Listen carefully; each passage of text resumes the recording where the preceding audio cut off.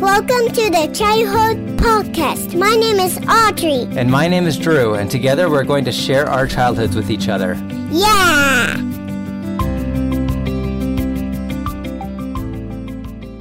All right, good morning. I'm here with Audrey, sitting down at our breakfast table. How are you, Audrey? Good. What are you drinking today? Cocoa. How is it? Good.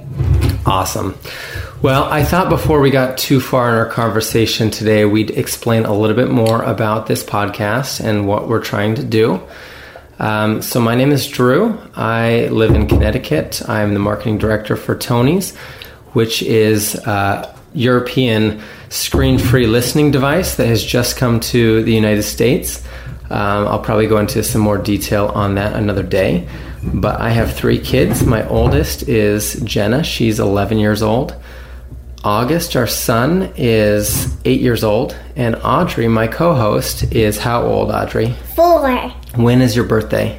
I can't remember. Can't remember. February? February? Yeah, you'll be 5, right? Yeah, I will be 5. That's right. Audrey goes to Wintonbury. That's a preschool here nearby, but they are currently closed down due to COVID.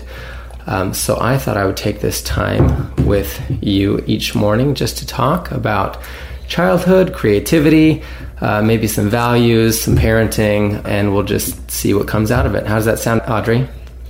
Good.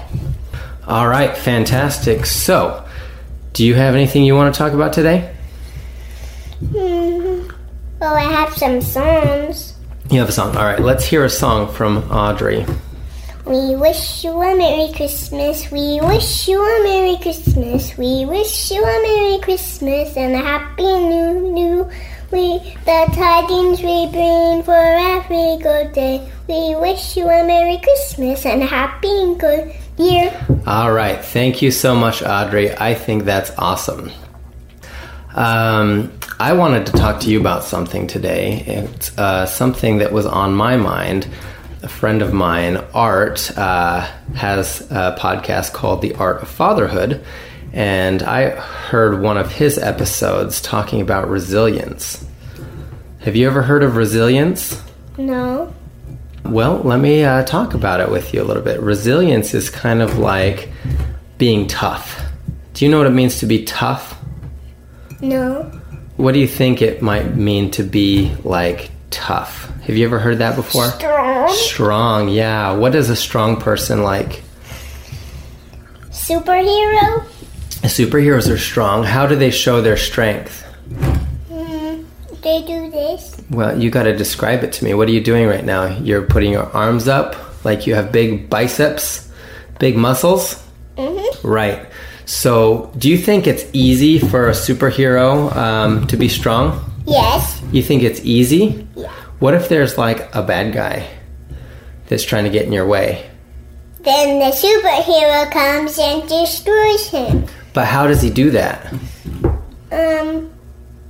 He has powers. He has powers. What about me and you? Do we have powers? No. No, but what can we do to be strong? We eat dinner. Eat dinner, because dinner has energy, right? Vitamins and minerals, and that makes us strong. Mm-hmm. And so being strong helps us to overcome any challenges that we might have. Do you know what a challenge is? No. A challenge is something that gets in your way.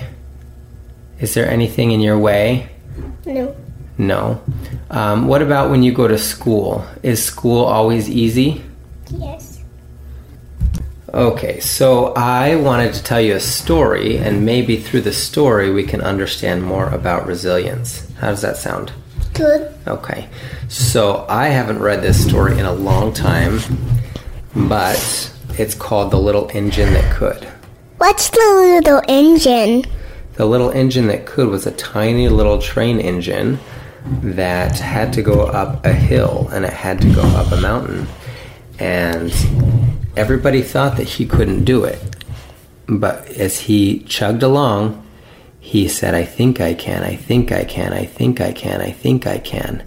And he kept telling himself that he thought he could get up the mountain, even with a tiny little engine. He could. He could because he did. And do you know why he did? Yes.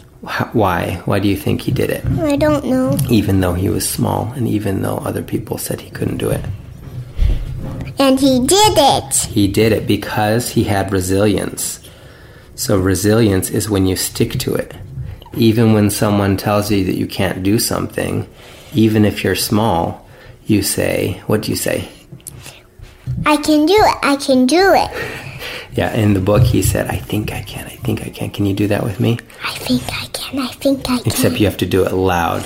I think I can. I think I can. And you say that how many times?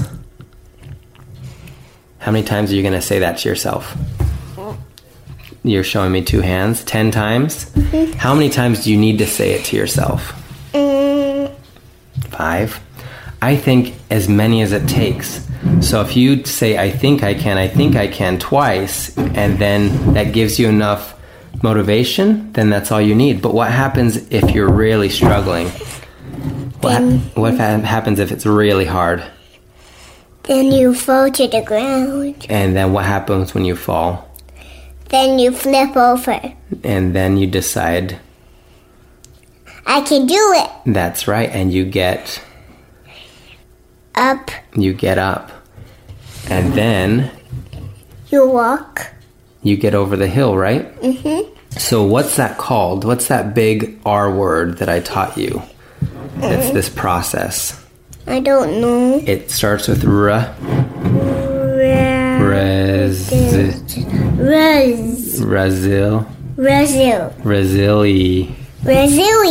Resilience.